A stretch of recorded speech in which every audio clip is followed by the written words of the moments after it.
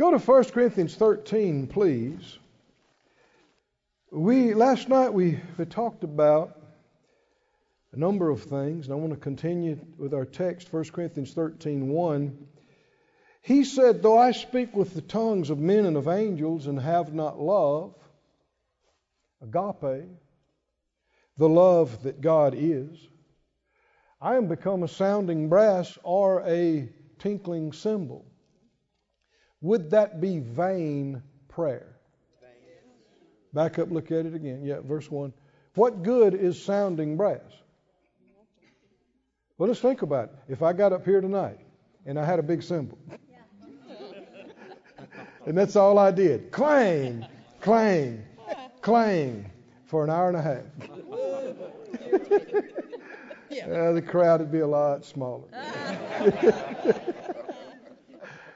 This is talking about something that is not only empty, but annoying. About prayer, speaking with tongues, being annoying and empty. Yeah. Verse 2, prophecy, mysteries, knowledge, faith. If I don't have love, I am nothing. Well, God is love. So love less is God less. Right? Which would explain why it's empty and means nothing. Without God, it's nothing. Verse 3, though I bestow all my goods to feed the poor, and though I give my body to be burned and have not love, the love of God, it profits me nothing. Is this empty giving? Giving with no benefits. Now see, there are a lot of folks in our camp wouldn't even believe that. If you said it another way, if you asked them without reading this, said, is it possible to give a lot and get no benefit at all? They'd go, oh, no, give and you're going to get a return. Not according to this. One of the things that really changed Phyllis in my life and the ministry, I was coming back on a commercial plane years ago from Central America where we'd had a meeting, and we had a lot of good things happen, a lot of healings and salvations. But I had focused on that. Now I'm coming home, and I know they got questions at the office, and there's a bunch of money that needs to come in to take care of some things. And I was sitting there. It was late at night. A lot of people were asleep on the plane, and I'm just looking out the window. And the Lord began to talk to me in my heart. I don't mean I heard a voice, audible voice, but inside your spirit. He'll talk to any Christian, anybody, if you learn how to pay attention. And he said, Keith, what would even a 10-fold harvest be on what you all have sown this past year? Well, I got my calculator out, and I had a kind of a general idea, and I thought, well, man, that'd be more than enough to take care of everything and then some. And then he said this to me. He said, reaping is not automatic. Reaping is not automatic. Well, now that was a change for me. I sat there and I thought, okay, reaping is not automatic. And just like that, he reminded me of natural sowing and reaping. When the farmers plant their fields, is sowing automatic? No? Then when the harvest is time to get in, can the farmer stay at the house? And does it just march out of the field by itself into the barn or into the silo? Every farmer on earth knows reaping is not automatic. It's a lot of times more work to get the harvest in than it was the other things. Well, is that true spiritually? Is it true spiritually? Or is it like many people have imagined, if I sow a seed, I'm done. The rest of it's up to God. You hear how quiet it is? That's what many people in our circles believe. They believe, I sow a seed, the rest of it's up to God. When the harvest comes in, how much harvest, all of that, that's up to Him. Well, where'd you get that though? That's not in line with natural sowing and reaping.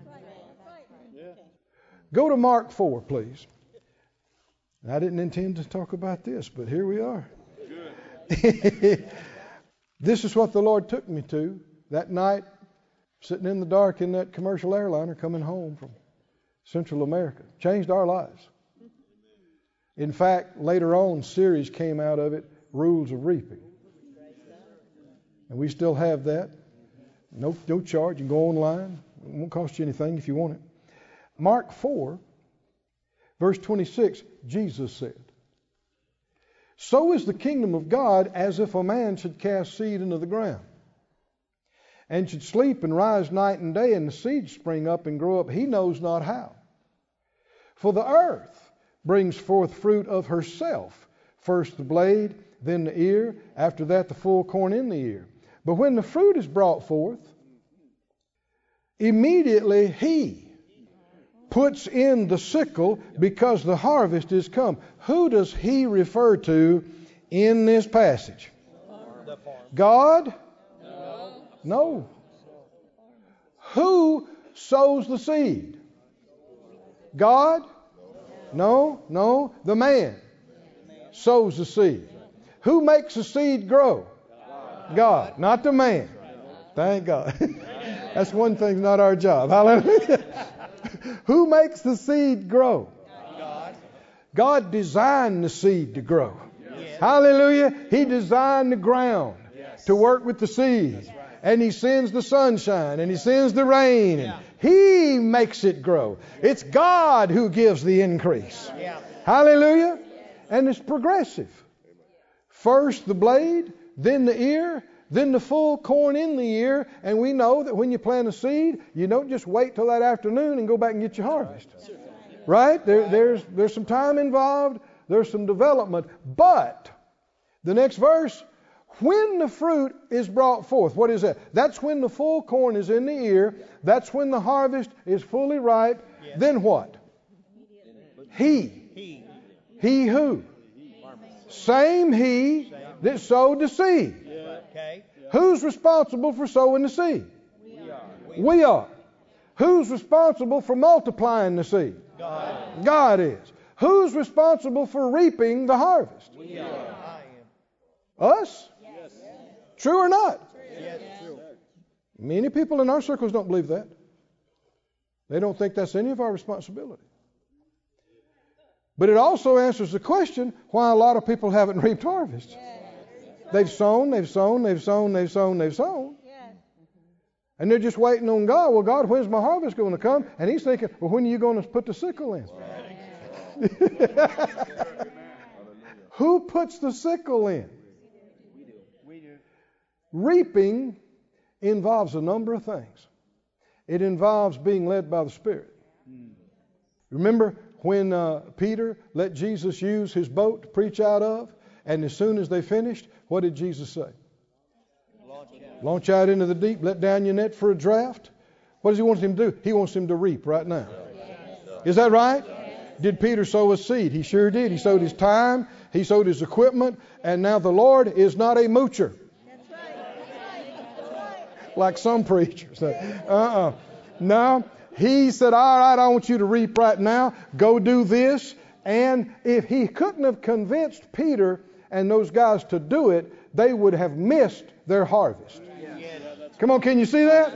If they would not have listened to Him and done what He told them to do. Remember when they needed tax money? What did He say?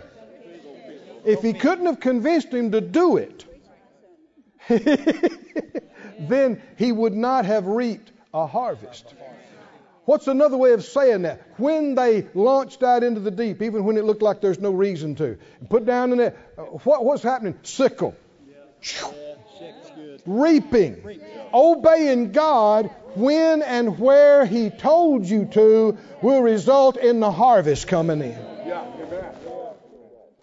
This thing we're doing this week with this next aircraft, we're putting in the sickle. You see what I mean by that? We have sown. We have sown a lot of transportation seed. And even this year, the Lord dealt with us, double up your seed on this particular thing, and we doubled it up just recently. And so now what's it time to do? We prayed about this, looked at this for some time, and I sense the time is now. Put the sickle in. Believe it. Take the step. Come on, can you see that? But it's inseparable from being led by the Spirit. It's inseparable from being led by Him. And it's inseparable from love. Now in Galatians, go to Galatians 5, please. He said, though I give everything I've got to the poor, to people in need, and even give up my body as a martyr to be burned, if I don't have love, what did he say? It benefits me or profits me not at all. Galatians 5:6. We quote usually part of the verse, but let's read the whole verse. In Jesus Christ, neither circumcision availeth anything, nor uncircumcision. He's talking about in Christ Jesus now. It's not by works. And keep this in mind of what we just read in 1 Corinthians 13. It profits me nothing. Here he's saying, in Jesus Christ, neither circumcision avails anything, profits anything, nor uncircumcision profits anything. But what produces the profit and the benefit? Faith, which you cannot separate from love.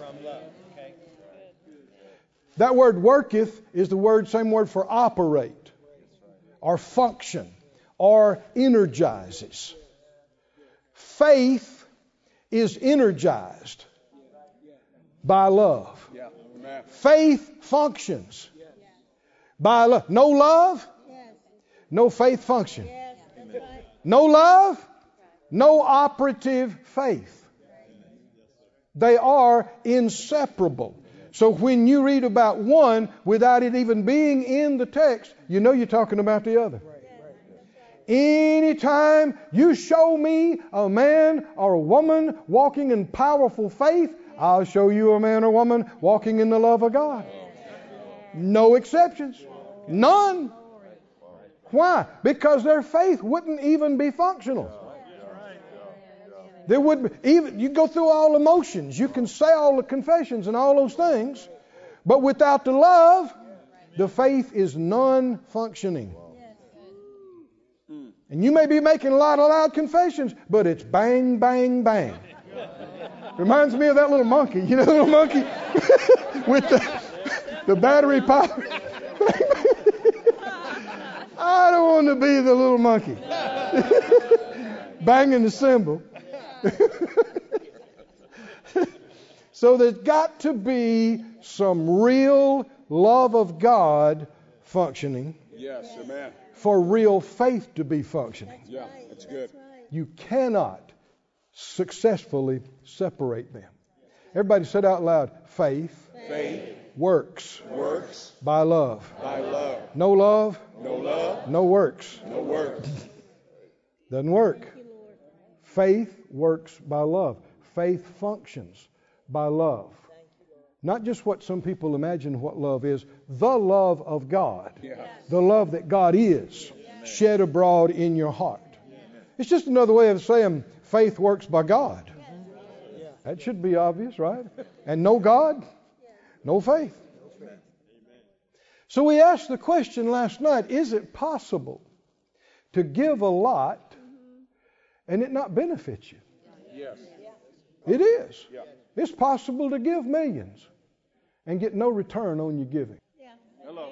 That's right. Come on. He said you can even give up your body to be a martyr. I mean, you can't do any more than that. Give every dime you got and your body. And he said it doesn't profit you anything. No benefit at all to you without the love. Now notice in 1 Corinthians 13, that very next verse, when he begins, if we believe this, then man, we ought to be all ears to want to know, okay, tell me about love. Is that right? Because I don't want to pray empty prayers and empty tongues and give and no return. I mean, that's just dead religion. What good is that? So tell me about love.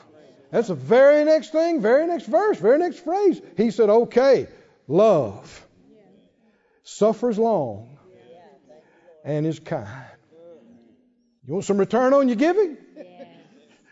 Got to quit being so ornery. Got to be kind. Is that right? Actually have to be kind to people. Got to quit being so short-tempered. Suffers long. And not just suffers long griping about it, it's kind. Wow, you're suffering long. Somebody said, how in the world? God, that's the only way.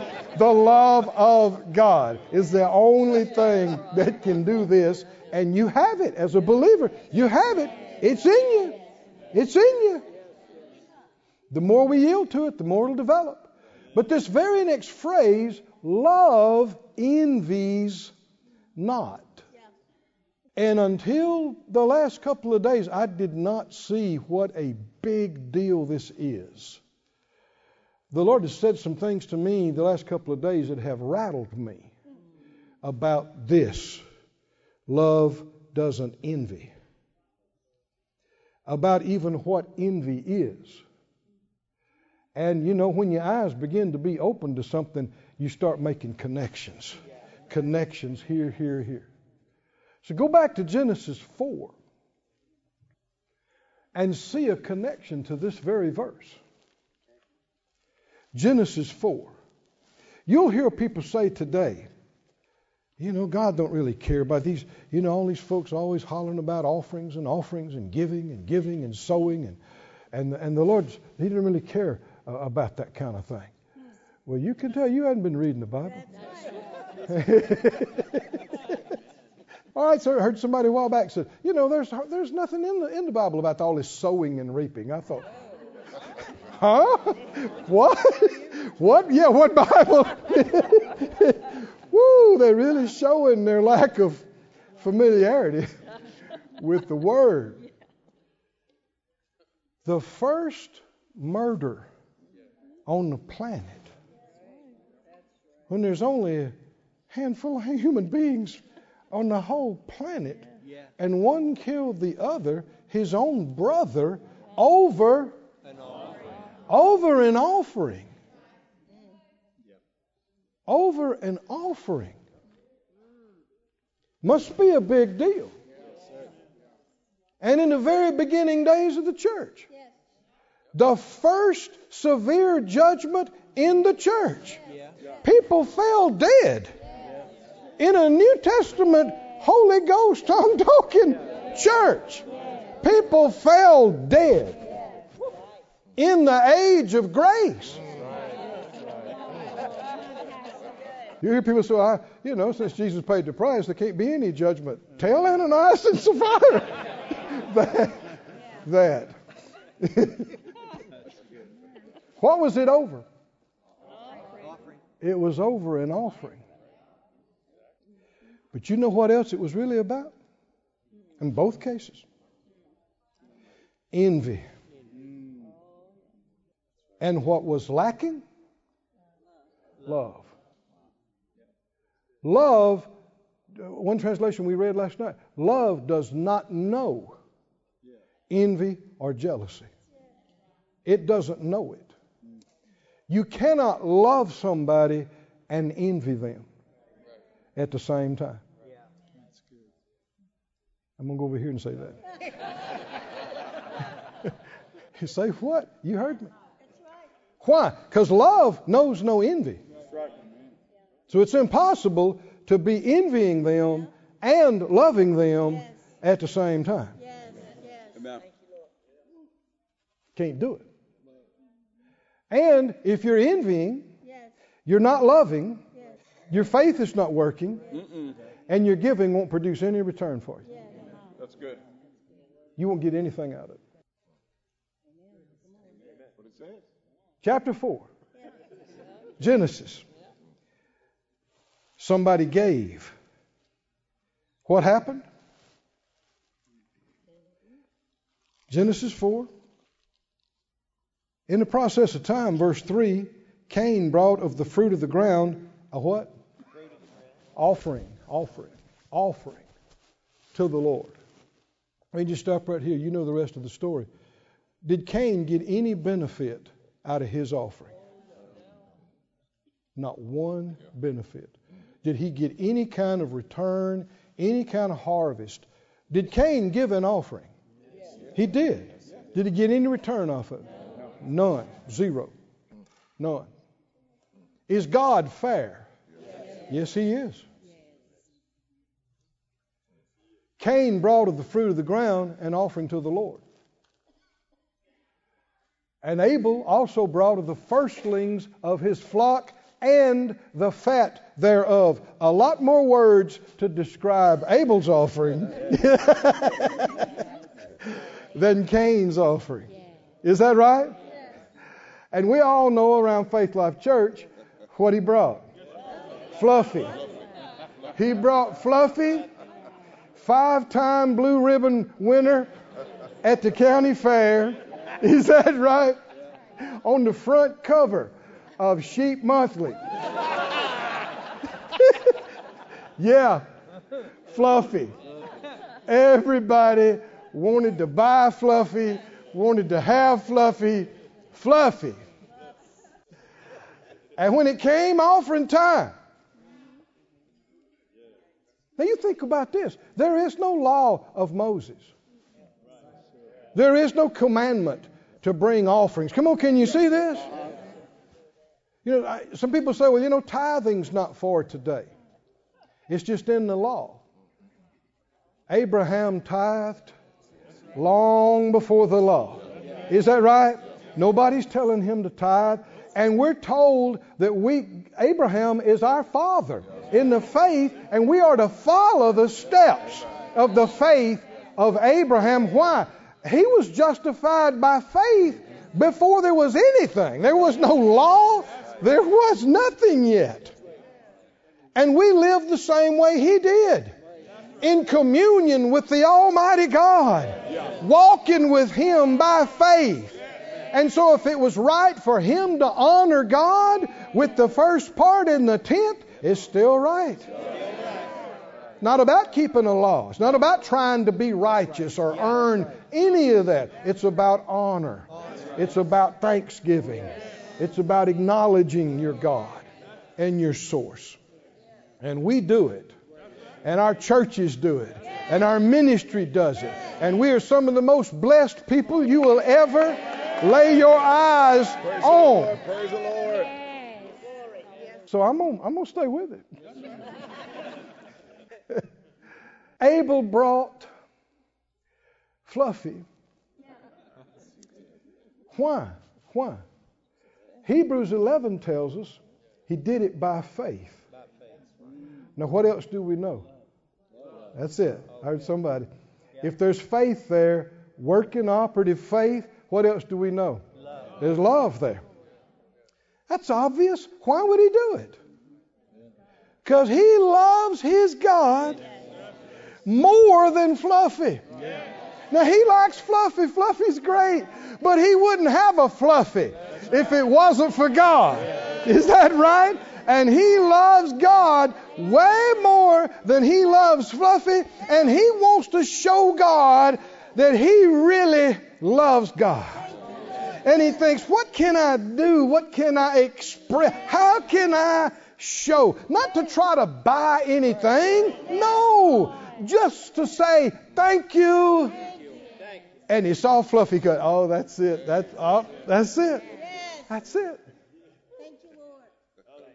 The Bible said Abel is still talking today through his offering. That's a long ways from Genesis 4. We're talking about Abel's offering. Is that right? was a lot more than a sheep. Honor. Why would God still be honoring Abel today? Because he honored him. But there was some unwanted repercussions. Cain's offering was then obviously deficient. He just brought an offering. Are y'all with me? Yes, sir. He was also there. No descriptors about fat and best, and because it wasn't.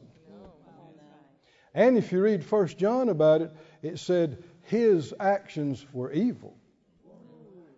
There's more to this than even meets the eye, apparently. And this is why God didn't accept his offering. All you have to know is if God didn't accept it, he had good reason why. That's right. Is that right? You know this. God is a good God. He's fair. It also is a revelation that God does not receive all offerings. Even though you gave it to some men or women, that doesn't mean God received it. It's not automatic. But what would it come back to? Your heart, your love, your faith. That's what makes it acceptable. What makes an acceptable gift is the heart of the giver. God loves. You see, just in that one word, there has to. Why would you be cheerful when money's going away from you? And you're actually happy about it. You're excited. You must believe something. Is that right? You got to believe something, or you wouldn't be that way about it. And if you believe something, something must be important to you. It must mean something to you. Is that right? And that's where the love comes in, and the love makes the faith work. But God just made it easy for you and said, if you see them cheerful, then everything's working like it's supposed to be. If you see them happy about it and glad, and he said, if they're grudging, don't do it. If they think they have to, don't do it. We haven't taken that seriously enough. God does not want it if you don't want to do it. He would say to you, keep it. You're going to need it. And it won't be enough. Oh, boy. But he truly does not want an unwilling offering. And we need, as his representatives, we need to be the same way. If somebody comes dragging it, whether it's working in the church or giving something to the church, and they come dragging and going, well, all right, I'll do it. Come on. You should say, no, thank you. Go home and pray through. Get your heart right. And then we'll see if we receive it or if we will allow it. Attitude doesn't go with God. He don't cotton to that. So when he did not accept Cain's offering, things really took a bad turn. The Bible said, verse 4, Abel brought of the firstlings of the flock and the fat. The Lord had respect to Abel and to his offering. Not because he was so amazed at a pretty sheep that he had made.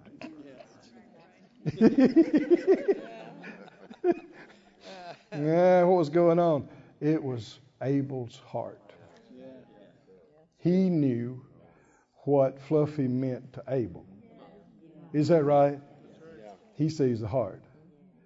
And how many think God's already got a plan for Abel to have 10,000 fluffies if he wants them? That's just who God is. But to Cain and his offering, he had not respect. And Cain got mad at God. Do you know there's a lot of people mad at God today? Oh, man. There's a lot of folks used to shout hallelujah in church that hadn't been coming for years. Thank you, Lord. I will say that. COVID has been a tool of the devil. And a lot of people died. But also, a lot of churches have been hit hard. And a lot of churches have closed their doors. We know about a number of things. And a lot of folks are down to a quarter of attendance of what they had before COVID. And even some big churches down to a third, down to a half of what they were. And we saw a drop-off in attendance. And one day, Phyllis was talking to me about some of that, and I heard somebody say, we've lost, X amount of people. And the Lord corrected me. He said, don't say it again. That's good. Yeah. That's good. What do you mean? Saying you lost is acknowledging defeat. Right. Yeah. You're quitting. You're done. Yeah. You're giving up. We lost 100 people. We lost 50 people. We lost 300 people. We lost 1,000. Does that sound good to your ears? No. What does it mean? Well, what are you going by? You're going by what you see. You're walking by sight. You're walking by numbers. And the Lord dealt with me. No, it ain't over. A lot of those people can and should come back and will come back if you will quit saying this. Thank you, Lord. Are y'all with me? Stop saying this. I'm telling you what He told us. So, man, we ain't said it again. The next thing Phyllis said, we're doubling. I said, well, okay. That means everybody's coming back. And then some. Is that... She's been saying that for months and months now. We're doubling. And then she said, our money's doubling. Our people are doubling. Our attendance is doubling. Our money is doubling. Our outreach is doubling. And then, Brother Copeland spoke that word the other night about the double. It's happening. It's happening. Is it just for Faith Life Church? No. It's the Word of God. We know better about our words. Is that right? But see, the devil, he's tricky, man. He's tricky. And if you get enough people saying it, you don't notice it. Because everybody's saying the same dumb, wrong thing. So how many did you lose? None. We're doubling. How many people did y'all lose? None. Probably lost a bunch, didn't you? Is it over? No. Then why can't they come back? Why can't a bunch of them come back and bring their friends? Boy, the devil didn't want you to hear that tonight. Oh, he thought you had given up. Somebody said out like, somebody stand up. Stand up. You need to stand up. We need to decree a thing, declare a thing. Hallelujah. Especially every pastor, especially every leader. This includes traveling ministers, evangelists, concerning your partners, or people that would come to your meetings. Is that right? It includes your offerings. Everybody said out loud, I did not lose it. It's not gone. I'm not giving up. It's coming back. The people are coming back. The money is coming back. Lord, cause them to come back. Go, ministering spirits. Influence them. Draw them. Move them. Satan, I bind you. Stop in your operations. Cease in your maneuvers. You cannot keep them back. You cannot keep them out. I bind you in Jesus' name. So what about your people? What about your people? What about your people that you lost? You didn't lose them. I said you didn't lose them. You didn't lose them. You heard talking about being a good soldier. What if you got pushed back a little bit? The war ain't over. Is that right? The war ain't over. It's time to advance.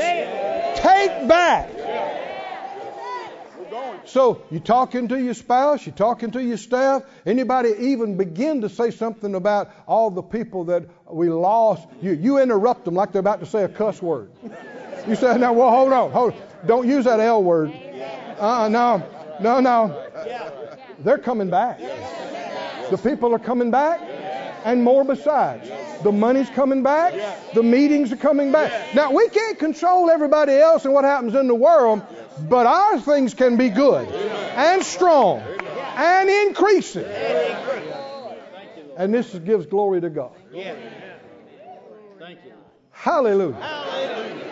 That was supposed to happen this week. Glory to God. And it did. You can be seated. Hallelujah.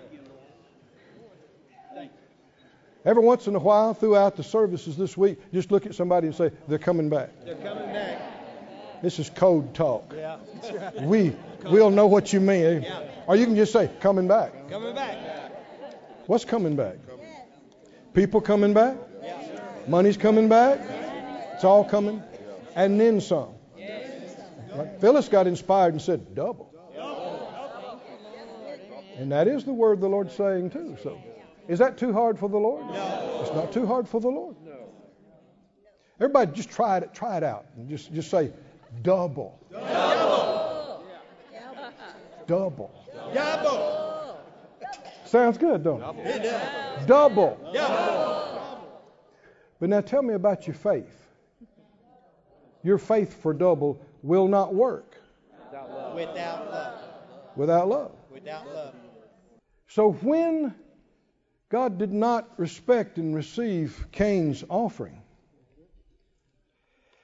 he was very wroth, and his countenance fell. This is the definition of envy. It is. Yes, it is. If you look up the very Greek word that's translated envy, it means hot, heated. It's anger. But you'll also see it accompanied with depression. Do you see both of these right here? He was wroth, very wroth. This is not mildly irritated. He's incensed. He went in a rage about this. And then what happened as he thought about it? His countenance fell. What does that mean? He's got no joy.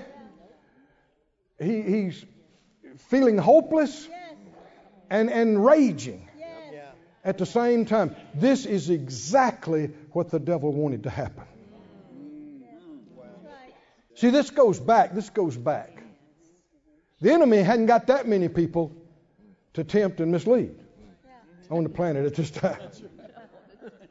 And so he'll work on this one, and if that doesn't work, he'll go to the person closest to him. Okay. This is the way he does all throughout the kingdom. If he can't do it to the leader, he'll do it to the person closest to the leader.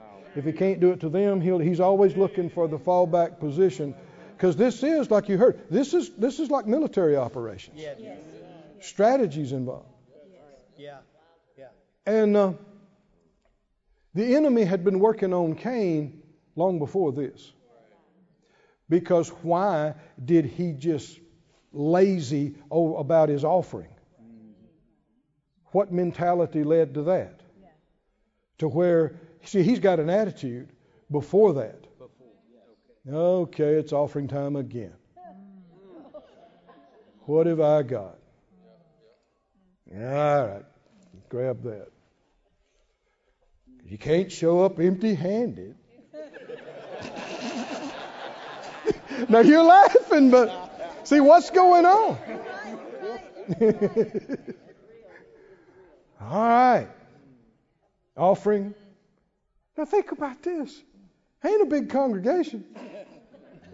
Mama, Daddy, and Bubba. Is that right? Worshiping God? Okay. But his heart's not in it. And then,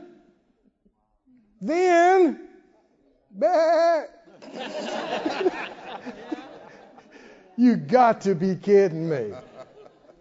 He brought the 9-time blue ribbon winner? And the devil says, he's just trying to make you look bad. Why else would he do it? And look at your mom and daddy. Look how they're looking at you now. They've always favored him. He's always been their little baby, their little favorite. And nothing you ever do is good enough. You ever heard any of these things? This is straight from the pit, brother, sister. You have these kind of thoughts coming to you, you better start rebuking and binding. And I don't mean wait. Because what the Lord begins to reveal to him next is sin is at the door. And the wages of sin is dying. Death. Somebody's going to die. And they did. And it wasn't him initially. It was his own brother. But what is pushing him about this? It is this envy, which is a total lack of love, which prevents, let me say it like the Lord gave it to me. Love precludes envy. Envy is not possible with the love of God. And if there's envy, there cannot be faith. Why? Because it can't be love. And without the love, faith can't operate. Which comes back to this. God is so good. He comes to him. He didn't have to talk to Cain. I mean, the attitude, stinky thing he's in. God could have just went up from his presence. But he talks to him. He said, Cain, son, why are you so mad? And when God asks you a question, you better start asking yourself that question. Is that right? Because Cain had zero right to be mad at his brother. Because his brother's offering had nothing to do with him. Abel didn't do it because of Cain. He didn't get up in the morning thinking, how can I make Cain mad today? Now the devil will tell you stupid stuff like that. But the thing is, he'll say, look how they're looking at you. Yeah, see how they're whispering? Yeah, and the thing is, they ain't thought about you in 5 days. You ain't even crossed their mind.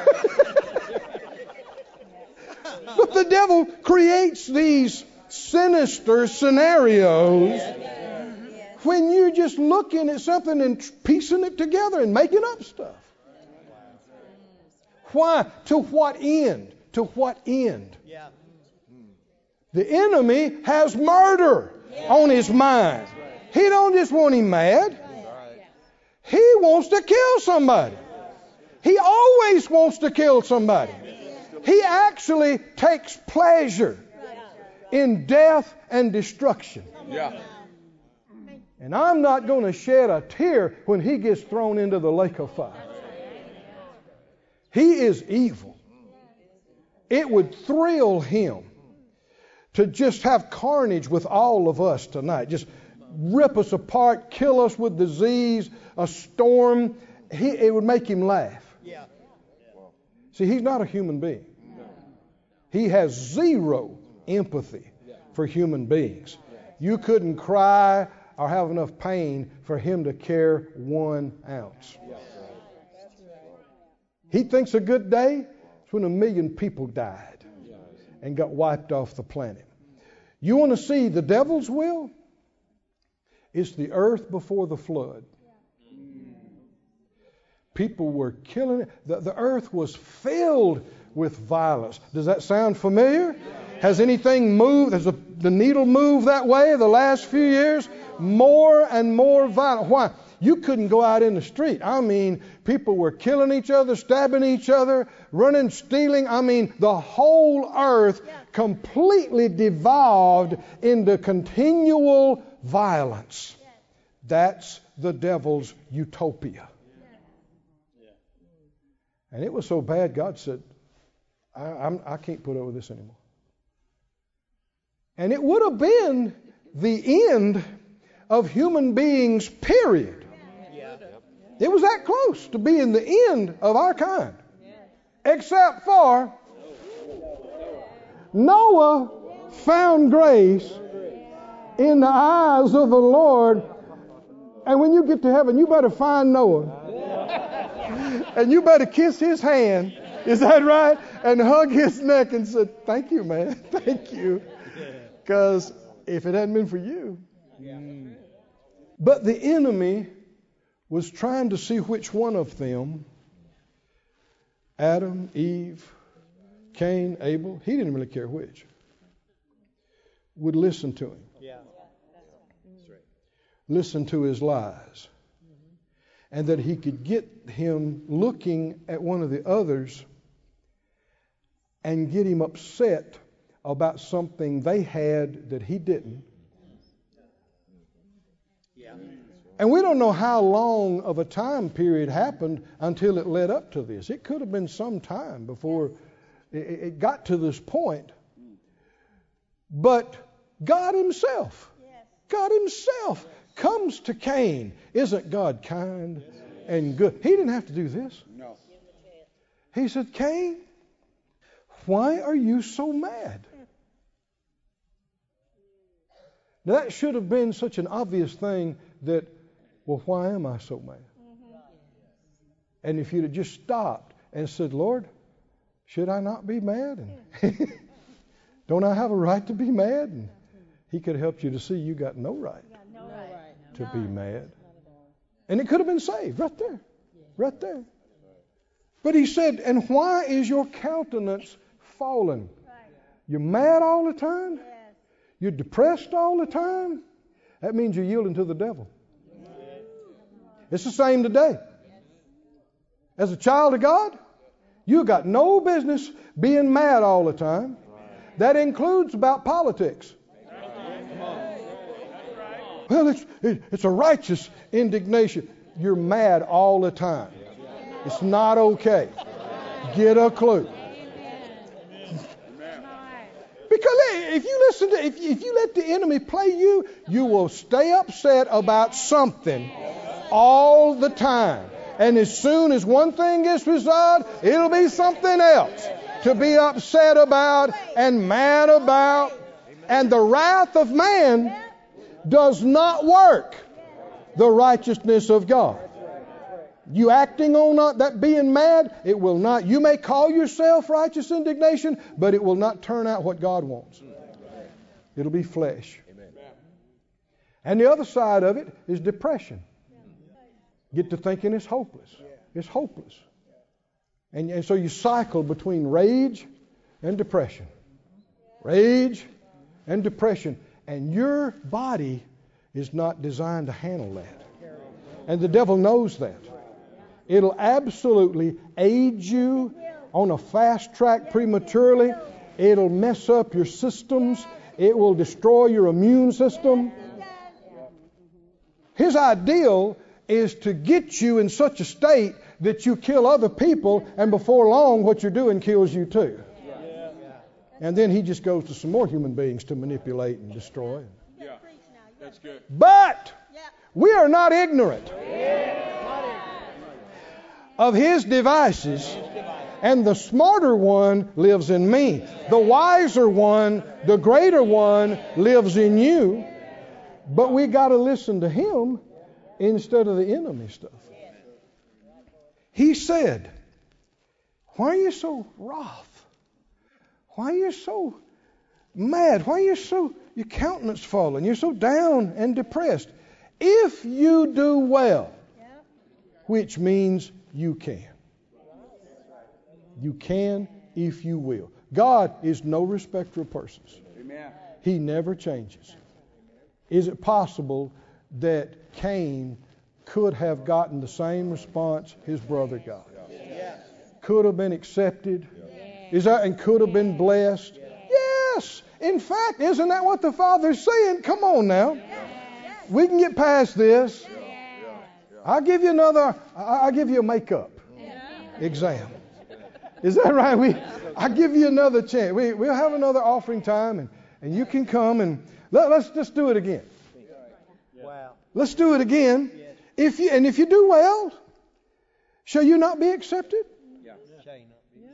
Now let's stop here though. This requires faith in God.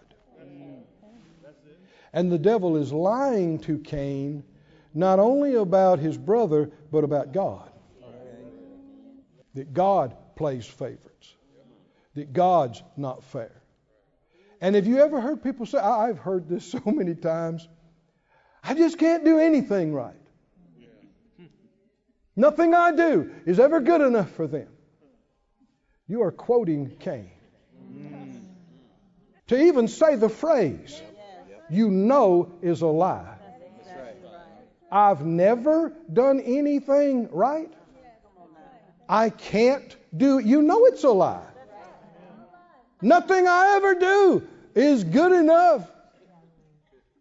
Nothing you've ever done? You're a liar. And the reason you're lying is because you're listening to lies. Believing lies. No. When we first started in the ministry, some of you have heard our testimony. Even after Phyllis and I had been in the ministry for about 5 years or so, we weren't doing well financially. And it got worse. And we got in a bad way financially. And I cried out to the Lord, Lord, help us. I know this is not your will. Whatever we need, send it to us, please. Send us to it. We already knew some things about the Word, but obviously we're missing it somewhere. And I didn't get all the answers that day, but looking back now, He heard my prayer. And after that, He started teaching me about His things. And it's every day seemed like He was showing me something for, I don't know, the next 3 years or so. And we made some radical changes.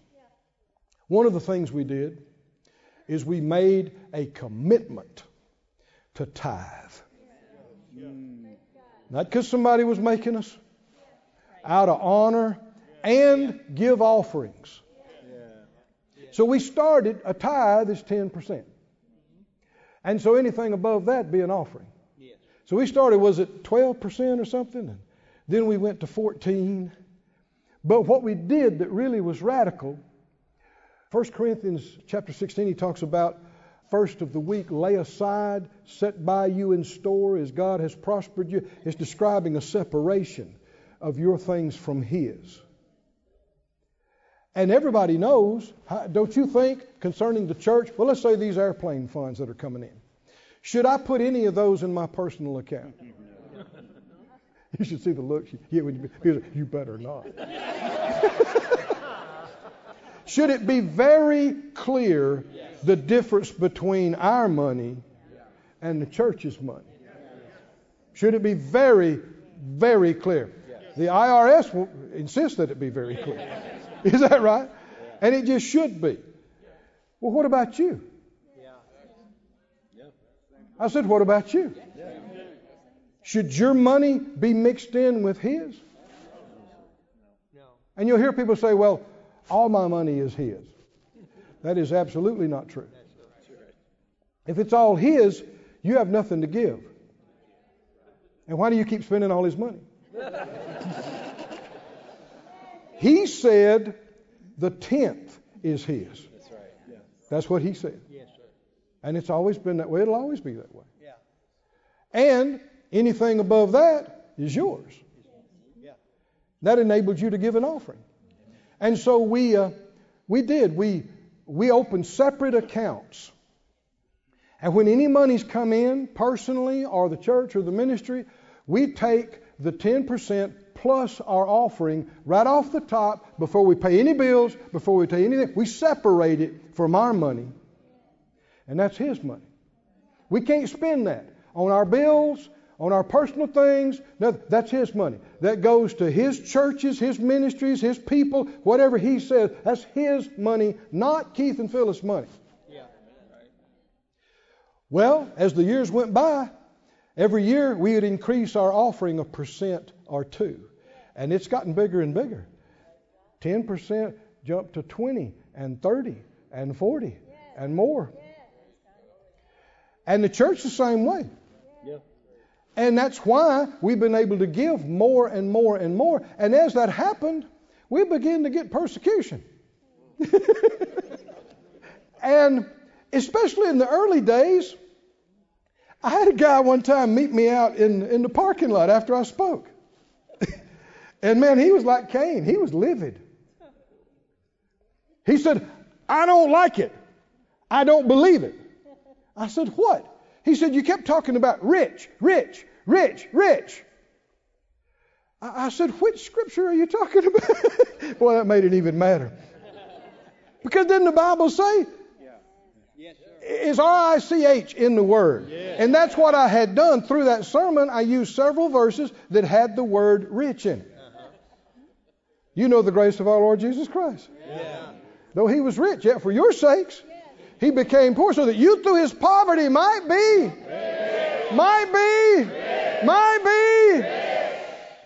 He was so mad he wanted to fight. I had to try to talk him down. And I had seen this kind of thing, and we had gotten so many ugly letters and ugly things, and especially, you're building those buildings and you're doing these things, especially if an airplane came up. Oh, man. And that should be used for feeding people. That should be used for this. It should be used for that. They don't know it, but they're quoting Judas Iscariot. Do you know much of the church is more in agreement with Judas than they are Jesus? I'm talking about the church on these things. But I kept thinking, they don't even know us. This money's not coming out of their pocket. What do they care? Why get so worked up? Why? There's something more going on here that's not even natural. This is not even reasonable. Do you know that people finance their own way to travel around and cause Paul trouble? Have you read the book of Acts? I mean, they paid their own way to go and riot and stir up trouble and cause problems. That doesn't even make sense. Why not just stay at home and forget about it? What is motivating? What is pushing that? And I asked the Lord for years, Lord, I don't understand why this is such a big deal to people. Why they get so mad and so upset. And people say, well, you should give that to the poor. Well, if you say, well, okay, how much? How much of our income should we devote to the poor to the point where it'd be okay for us to have this? 20%? 30? 40? 75? See, there is no number. There is no number that would make them happy. Because the next question is, they go, it should be 95%. Okay, is that what you do? Well, I'm not a preacher. Well, you either believe what you believe or you don't. Okay, 95, let's do it. They're not going to do it. They have no intention of ever doing what they insist you should be doing. And that is the dictionary definition of hypocrite. Isn't it? And the Lord is answering my question about that clearer than I've ever seen this week. Yes. Why? What's it about? I've heard the term envy before, but a lot of times people just brush that off and go, oh, I'm not envious. I don't care less about all those things. It's just such and such. And they talk about their righteous indignation and all. Why? Oh, why would you ever kill your only brother over an offering? That goes beyond a natural misunderstanding. Right? There's obviously spirits involved in this. And the Lord said this to me. Ask me this question. Is envy the origin sin? I had never thought about that. Is envy the origin sin? Go to Isaiah 14. Well, before you do that, go to James. It'll help if we understand why people are reacting the way they are. It won't fix it all. And if you live godly in Christ Jesus, and you're willing to leave things and sacrifice big to obey Him, Jesus said, you will receive 100-fold in this time. With persecution. There's times I've wanted to leave that part out, but it's right there. With what? Persecution. Why? Why has it got to come with persecutions? A while back, a few years ago, we were talking about sowing a big seed, and I said, well, man, we were in this meeting actually a few years ago, and I said, well, man, a big harvest off of that seed would be billions of dollars.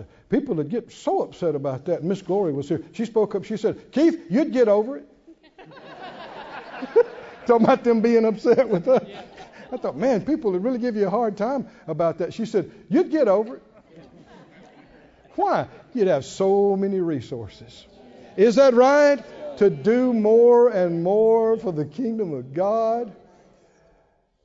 And somebody's going to be mad about something all the time. You can't follow everybody around, explain everything to them, and it wouldn't do any good anyway. And James 3, are you there? A question came to me. Is envy the origin sin? Where did sin begin, as far as we have any record of? And what was the cause? What was the motivation of it? James 3:14 says, if you have bitter envying and strife in your hearts, don't glory and don't lie against the truth. And one of the things is, don't say you're not doing it when you are. Don't hide it. Repent. Change. Verse 15, this wisdom doesn't come down from above. And there is a cunning, devilish wisdom in undermining people and getting back at people and hurting people because of envy. Oh man, it's devilish to smile in somebody's face when you can't stand that they have more than you do. And then go talk about them behind their back. That is the devil. That is acting just like him, and it is absolutely no love in it. You can't care a thing about them and do that. And you need to stop and ask the question, why does it bother me? Why do I care? Why am I laying awake at night seething about it? See, it's not reasonable. Because it's not just natural. There are spirits involved. And the enemy doesn't just want you mad. He wants you to seethe in this long enough until you do stupid stuff. And you hurt somebody. And relationships are destroyed. And people are fired and lose their job and lose their business. And he wants to push you to the point where you go get you a pistol. And you just don't think you can live anymore with them breathing on the planet. That's right. That's right. That's right. Now, this is not bizarre. This happens every day somewhere. People go and they take somebody's life, and when they sometimes they finally realize that years later, sitting in a jail cell, that person didn't do anything to me. There was some point where Cain realized Abel never did one thing against him. All he did was love God and give his best. And he cut his throat. Yes, he did. Cut his throat. Yes, he did. Just them two out in the field. And watched him bleed out. Yes. Didn't help it. Over what? Over what? Envy. Envy is evil. It is absolutely evil. Why? Because it is the total absence of love. And in that vacuum, Satan fills the space. But love, perfect love, casts out, pushes out fear. What? Including fear of rejection. Including fear of never being good enough. including fear of not being able to please, including fear of you not being able to get something that nice. And it gets rid of all the fear so you can actually rejoice with your brother because there's no competition. Why can't they have theirs and I have mine too? Why can't? Is God big enough? Yes. But you got to get rid of that fear. Something's got to overcome that fear and push it out of you. And what can do that? Nothing but the love of God. And when you get full of love, it pushes all that junk out. It just pushes all of it out. And you can love, and you're free, and your faith works. Hey! And your tongues have power. And your sowing gets results. Hey, now we're talking.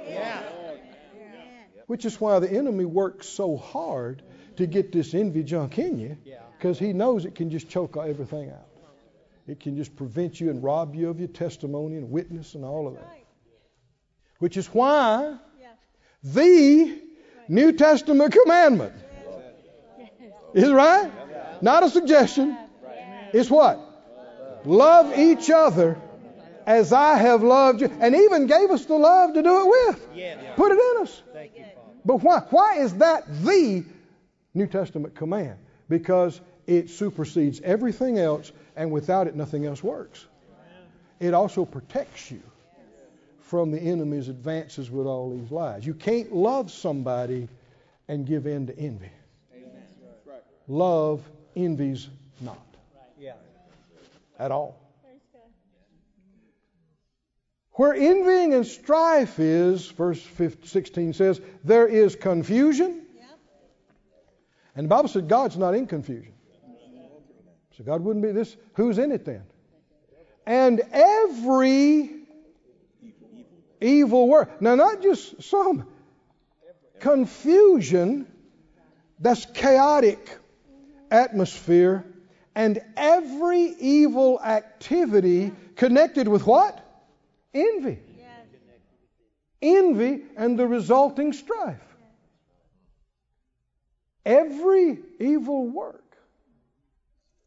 Now in Isaiah 14, where the prophet saw and talked about Lucifer and his fall, Isaiah 14:12, he said, how are you fallen from heaven, O Lucifer, son of the morning? How are you cut down to the ground which did weaken the nations? For you have said in your heart, it's always about the heart. You said in your heart, I will ascend into heaven. I will exalt my throne above the stars of God. I will sit upon the mount of the congregation in the sides of the north. I will ascend above. There's a whole lot of I will ascend above the heights of the clouds. Get this now. I will be like the Most High. What's driving him? Envy of God. Even in the New Testament, and don't turn there, but 2 Thessalonians 2, when it says, when the man of sin will be revealed, the son of perdition, who opposes and exalts himself above all that's called God or is worshipped, so that he as God sits in the temple of God, showing himself that he is God. But he ain't. And he never will be. And this is why so many human beings are trying to be something they are not. We don't know how long the anointed cherub that covers, who was so wise, so amazing, so beautiful. We don't know how many millennia or eons he was in the presence of God or walked in the midst of the stones of fire. We don't know. But the Bible said he was created perfect until iniquity was found in him. When people say and something's wrong or something's contrary to the Word of God, and they insist, God made me this way. Well, who made Satan the way he is? It's not true. That's right. Ecclesiastes said, God has made man upright, but they have sought out many inventions. And what happened is that Satan used his wisdom and the abilities God made him with that were perfect, and he himself warped them and twisted them into something bad. And he even fathered lying. Lying didn't exist. Deception didn't exist. And it's not that he created anything. He twisted the truth into something else. Wicked means twisted. He twisted and altered and contorted and messed up what God had made. But why? Why? God envy. God envy. It came a point where he was no longer content to worship in God's presence, to back God up, to be his underling, to be his servant. All of his glory and power and wisdom went to his head. And he decided, I can do that. I can be God. And he's never gotten over that. He's still got that just as much in him as ever before. And that's why the Bible said in the New Testament that when he's able to put somebody on a seat, that's exactly how it's going to be. Same thing. It's always about I'm God. I'm God. It's about God envy. God envy. I will be what? Like God, like the Most High. That was what was driving him. And did you notice why he's saying all these things? I will do this. I will do that. He's trying to use faith principles. He's trying to believe it in his heart and say it with his mouth. He knows that's how God does things. He speaks and creates things, so he is going to exalt himself with his words and be God. Did you read the next verse of that, though? I will ascend above the heights of the cloud. This is Isaiah, verse 14. I'll be like the Most High. Verse 15. Yet you will be brought down to hell, to the sides of a pit. You going to go head to head with God with words? Maybe the definition of dumber than you look. Because God really, he said, I will exalt, I will arise, I will. God said, you will be brought to hell. And his words crumble. And he ain't got but one destination. No matter what he ever tries to do. Because when God says it, it's forever. Now, after that, we don't know how long, but there's human beings on the planet. Satan, you see in Cain a glimpse of Satan. He stays enraged all the time. And he swings from that to gutter depression. He has no peace at all. There's no light in him, and there's no peace. How frustrating would that be? Millennia after millennia. So you can see the swings from rage to the depths of depression and back again. And so he was able to breathe his evil influence into Cain so that Cain starts thinking like him and talking like him and acting like him and commits murder. Because that's what the devil is. He's a killer. But back up before that, the devil has been in this place of torment himself. Now there's human beings. He thinks it's his planet. He's God. That's right. Shouldn't be. And the thing that chafes him the most, God made us in his own image. And calls us his sons. Sons of God. That's the thing he wanted. Yes. And beyond. That he'll never have and can never be. But when he came to the serpent and tempted Eve, listen to it. What's it about? When she saw the fruit, he said, you won't die. They didn't even know what die was.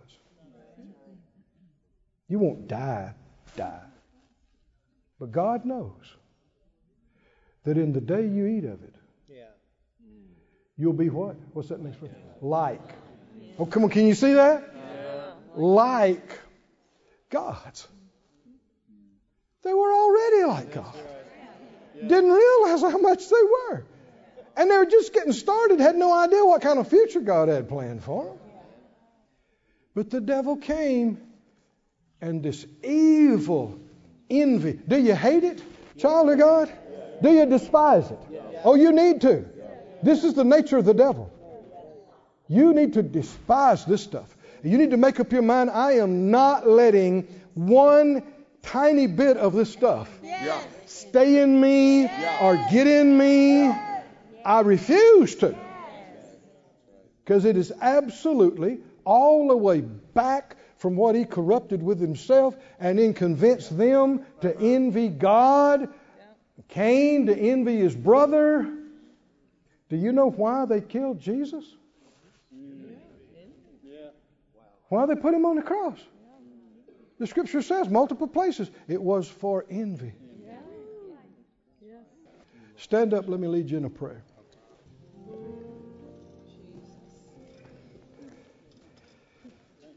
Say it out loud. Father God, I love you. I know you love me. Your love for me and your love in me is the most wonderful thing I've ever known. And I am so thrilled that I get to be with you and live in your love throughout eternity. I hate this envy, this evil thing that was in the devil and that has killed so many and destroyed so many. Forgive me for ever yielding to any of this at any time, with anybody, at any way. I judge it. I say it's wrong, and I won't have it. I refuse to do it. Enlighten me. Make me aware.